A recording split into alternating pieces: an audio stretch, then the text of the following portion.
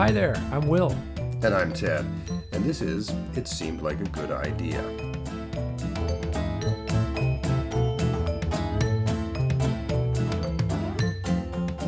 On this show, we take a look at uniquely Canadian feats, facts, and flubs that make this country the ingenious place that it is. We wrote a whole book about it, actually, called, oddly enough, It Seemed Like a Good Idea. On each show, we share some all-true stories about a different theme, and today's is Thinking Outside the Box. Now, really, all our shows are about thinking outside the box, but as we've said before, there's outside the box, there's out of bounds, and then there's redesigning the box. That's what this is about. Stuff that's so out there, it's hard to tell where the box even was. But we'll do our best. So let's begin by thinking big. Really big. Aircraft carrier big. Let's start with Project Habakkuk.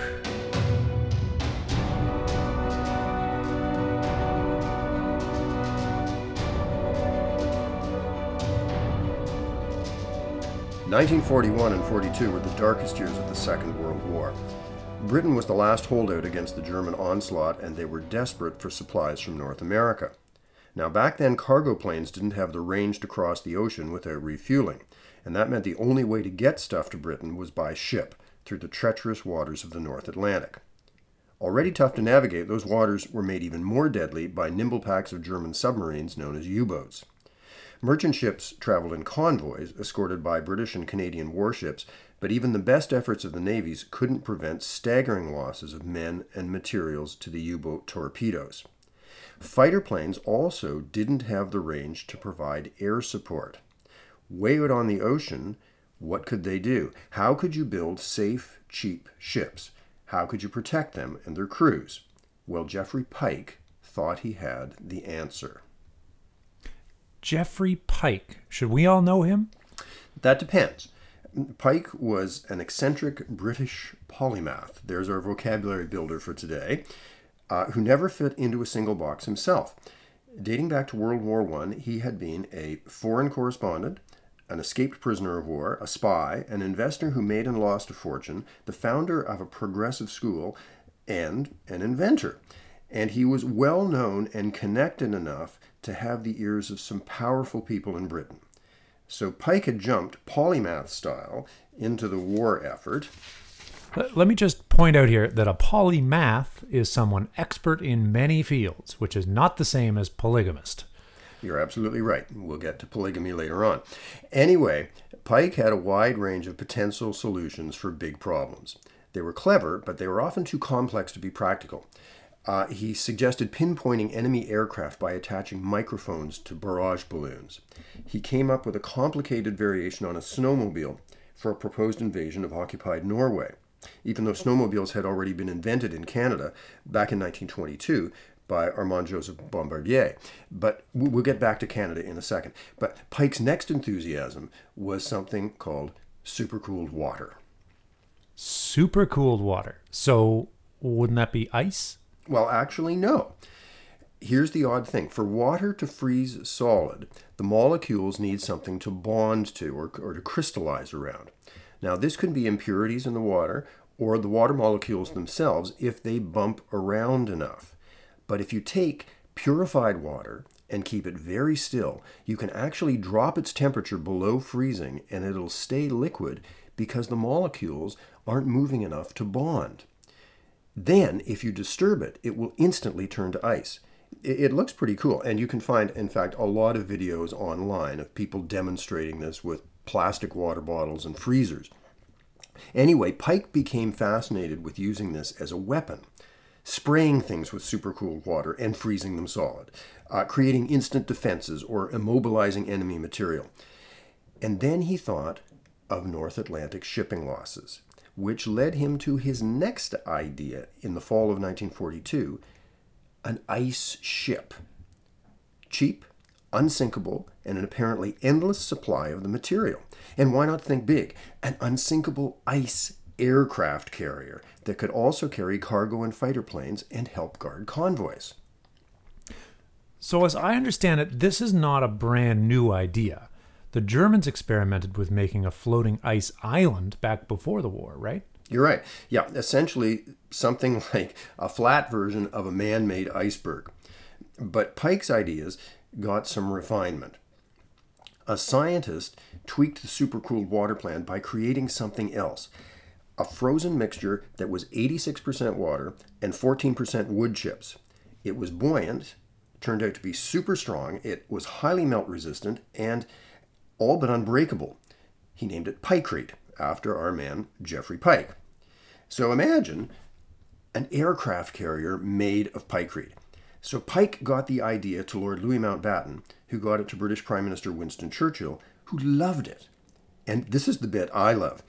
Mountbatten convinced the Navy to use the idea by firing a revolver at a block of Pikecrete and a block of regular ice in a meeting of top commanders. Now, the ice shattered, but the Pikecrete didn't, and instead it sent this ricocheted bullet zinging dangerously around the room, nearly maiming all these brass hats. Which goes to show, I guess, that thinking outside the box can sometimes make it dangerous inside the box. Anyway, the plan was approved, maybe just to preserve their lives, and they dubbed it Project Habakkuk. The next step then was to build a prototype to see if it would work. Where to do that? Well, now here's a hint. Guess who has lots of wood and cold and ice? Ooh, I'm going to have to think about that one. Okay, yeah, you got it. That would be us. So the real deal, the aircraft carrier was to be built in Newfoundland. But first, Canadian scientists and engineers made a prototype at Patricia Lake, Alberta, in Jasper National Park. It was a 1,000-ton model, and it was built by Mennonite and Doukhobor conscientious objectors who were doing alternative service. They were never told they were actually helping with a war project. The whole thing was 18 by 9 meters. It was insulated in wood chips, and it was kept even colder with a refrigeration unit that was powered by just a little 1-horsepower motor. So wait, if it's the middle of winter and the whole ship is made of ice, why do they need a refrigeration unit? Well, here's another weird bit of science. It turns out that ice isn't completely stable either. Unless it's super cold, ice slowly shifts around, and that's known as plastic flow. So the whole idea of the aircraft carrier is that the ship would have shifted and sagged unless it was kept at a temperature colder than minus 16 degrees centigrade. So that meant refrigeration was needed. They'd need ductwork, and they'd probably need a steel frame to shape the ice around for this ship. Wow, and don't put your tongue on any part of this ship, I suppose. Did it work? Well, I didn't hear about any tongues, but that's a great bit of advice. The short answer is we never did find out. The prototype on Patricia Lake was completed, but the Habakkuk itself never got built for a whole bunch of reasons. There were a lot of questions. I mean, how do you live, for example, on an ice ship? How do you land a plane on a sheet of ice? And not only that, the project grew to unmanageable proportions.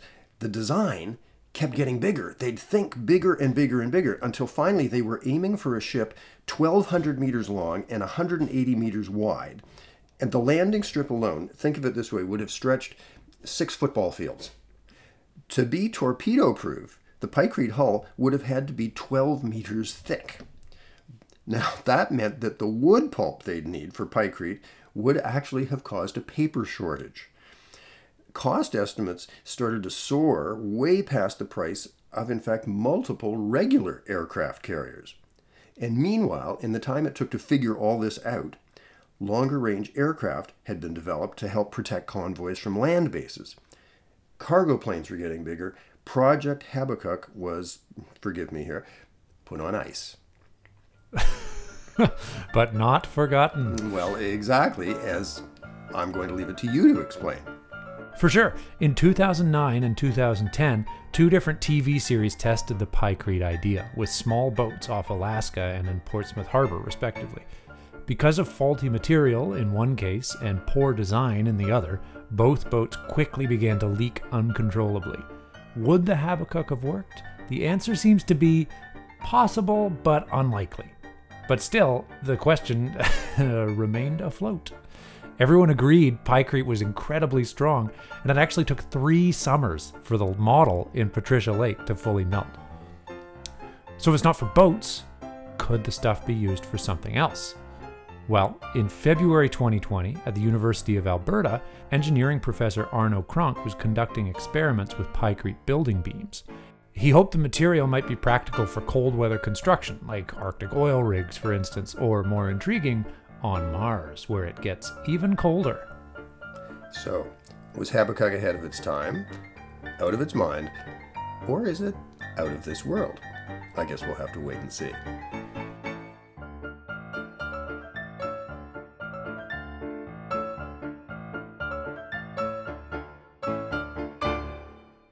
While we're on the topic of boats outside the box, let's think smaller but just as weird. Apart from ice, what's the least likely boat building material you can think of? No. Well, now there's a question I get asked a lot. Well, there's a race right here in Port Hope, Ontario, down the Ganaraska River called Float Your Fanny Down the Ganny. And there's a crazy craft part of that race where people float on all kinds of junk. So I'd say you can make something like a boat out of almost anything. But I'm going to go with bricks, maybe, or I don't know, cement. Interesting. Okay, cement sounds good. How about pumpkins? How about cardboard? Oh, come on. Well, Canadians build and race boats out of all 3 of those every year, not to mention bathtubs. The grandparent of all these weird boat races is the annual bathtub race held in Nanaimo, BC. It was started in 1967 when Mayor Frank Ney founded the Loyal Nanaimo Bathtub Society. He would also dress up as a pirate to promote the race. Originally, the race was from Nanaimo to Vancouver, but now it starts and finishes in Nanaimo. The whole package, bathtub, motor, and pilot, or should I say bather, has to weigh a minimum of 350 pounds, or about 170 kilograms. The tub craft has to be at least 3 feet 6 inches long, just over a meter, and based on something that at least looks like a bathtub. The motor, maximum 8 horsepower. To finish, you land your tub, run up, and ring a bell. The 2019 race was won by Justin Lofstrom in 1 hour, 2 minutes, 56 seconds, a new record for the super modified craft. Getting a leg up in an outside-the-box sense was Al White, who rang the bell wielding his artificial limb. Okay, so what about the others? Okay, let's do pumpkins next. Pumpkin boats are raced every fall in Nova Scotia at the Windsor West Hants Pumpkin Regatta. And we're not talking toy boat size either. The late Howard Dill of Windsor held 4 Guinness World Records for giant pumpkins and created the Atlantic Giant variety. Contestants hollow out one of these monsters, decorate it, and hit the river. The first PVC across the finish line wins. PVC? Yeah, short for personal vegetable craft, which brings us to concrete and cardboard. Every year, the Canadian Society of Civil Engineering holds a concrete canoe contest for engineering students. The rules say the canoe must be big enough for 4 and float even when it's full of water. And then you get to race them. Here's a couple of design tips. The more water the canoe displaces, the better it will float. Oh, so meaning that big enough for 4 actually helps. Surprisingly, yes. And the ingredients in the concrete can be altered, like glass beads filled with air, for example, instead of sand or stone. Lighter, more buoyant. Who knew? You know, this is why we're not engineers. Exactly. Though I am tempted by the contest at the University of New Brunswick, where instead of concrete, they have a cardboard boat competition, and the boats must be held together with duct tape. They can be a maximum of 3 meters, and the tape can only be within 8 centimeters on either side of a seam. So in other words, you can't just wrap the whole thing in tape. Exactly. And there's a last requirement. The boats must be raced in a swimming pool by the students' professors. As Dr. Katie Haralampades of UNB put it, I've thought about putting the students in the boat. I've also thought about building little ones, but having it real size and putting a professor in there puts more skin in the game. Not to mention in the water. I guess with the cardboard boats, you could say you're actually turning the box into something else. Or sitting inside it as it sinks? Either way, you're reinventing the box. Which brings us to our last story today about someone who spent a lifetime either hopping from box to box or just plain trampling them. One of our most colorful Canadians, Arthur Foxy Irwin. As in crazy like Undoubtedly.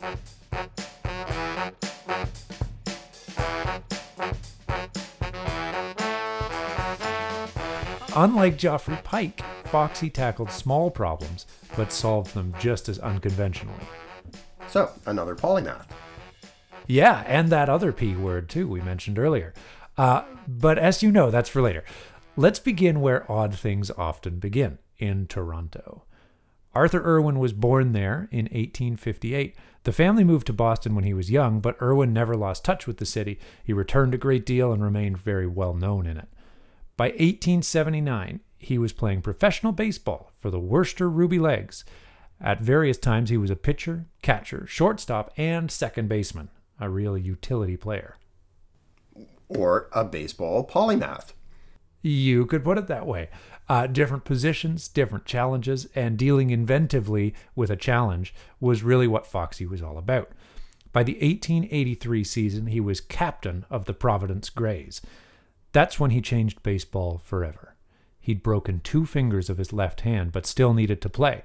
In those days, only catchers and first basemen used gloves, but Foxy got himself an oversized driving glove, cut and stitched the 3rd and 4th fingers together to make room for padding and his bandages, and played on. The result, Foxy didn't miss a game, and kept using the glove even after his hand had healed. By the 84 season, everyone was using an Irwin glove. Ingenious or what? Indisputably ingenious. And that was only the tip of Foxy's ingenuity iceberg. You see how this episode all fits together? If the baseball glove was all there was to Foxy's story, we wouldn't be telling it. But the man couldn't keep still. By the mid-1890s, with his playing days over, he'd become an entrepreneur. Among other things, he'd founded North America's first pro soccer league, the American League of Professional Football. It only lasted a season, but by then Foxy was on a roll. He was part owning and managing other baseball teams. His Toronto ball team gave him a chance to open a high-end shoe store in the city. He began promoting the scintillating sport of roller polo. And what exactly is roller polo? Remind me. Basically, I'm amazed that you'd forgotten. Basically, it's hockey played on roller skates. And actually, it was very popular in the northeastern United States at the end of the 1800s. By 1902, Foxy was also promoting bicycle racing. He opened and owned tracks in Philadelphia and Atlantic City, New Jersey. He also opened a ballpark in Atlantic City. And then he came up with another sporting innovation or invention, a scoreboard that was used in college football games for many years. So all this doesn't mean Foxy had bailed on baseball innovations. He continued scouting, coaching, managing, and part owning a string of baseball teams, including that one in Toronto. These tasks also called for creative thinking, and Foxy rose to the challenge. Sort of. Needing new talent, he broke contracts to raid other leagues and teams for players. Needing headlines, he redesigned uniforms for the Philadelphia Phillies, was the first to take a team to Bermuda for spring training, and accused others of game fixing. Needing more wins, he came up with an innovation that involved binoculars and an apartment window across from the ballpark to steal the signs from the opposing teams. For Foxy, there was no outside the box because there was no box. Boundaries seemed to have disappeared. Now, this did not necessarily make him popular. Opinion on Foxy was, shall we say, divided, or maybe polarized. On the one hand, the hugely popular author Zane Grey dedicated a book to him. Foxy had coached him in college baseball. Another person said there was no speedier or brainier fielder and batsman. And later, he was called the clearest-sighted and coolest-headed manager in the business today. On the other hand, he feuded incessantly with owners and fans. He got sued for libel and was also called, quote, a bug-eyed Canadian with protruding ears and a healthy ego who fancied himself a savant in the art of scientific baseball. And someone else mentioned, wait for this one. This one's a little more to the point. One of the slimier men in baseball. And in case you missed the point, someone else called him probably the most disgusting man I ever knew. Which perhaps brings us to Foxy's biggest step outside the box. In 1921, aged 63, he was diagnosed with stomach cancer. Traveling from New York, where he'd mostly lived for years, to Boston by ship, he apparently committed suicide.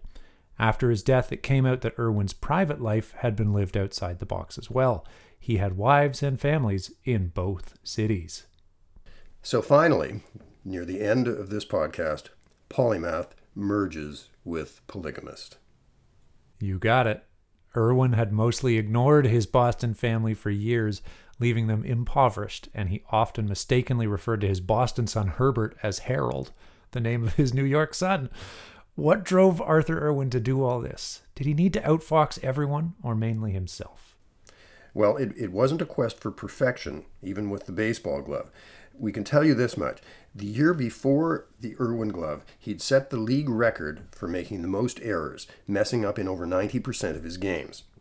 After the glove, he only messed up in, 60% of his games.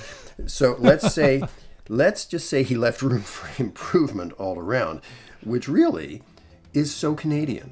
Think big, but never take too much credit. Well, Foxy Irwin's sisters said it best. With Arthur, you never knew.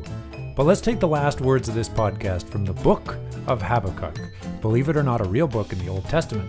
I think they sum up everything we've talked about today. Chapter 1, verse 5, Wonder marvelously, for I will work a work in your days which ye will not believe, though it be told you. Truer words were never spoke. We hope you've wondered marvelously. If you'd like to wonder more, you'll find some of the material from this podcast and a lot more in our book, It Seemed Like a Good Idea. It's published by Scholastic Canada and available in bookstores and libraries everywhere. Let's talk again soon. Seems like a good idea.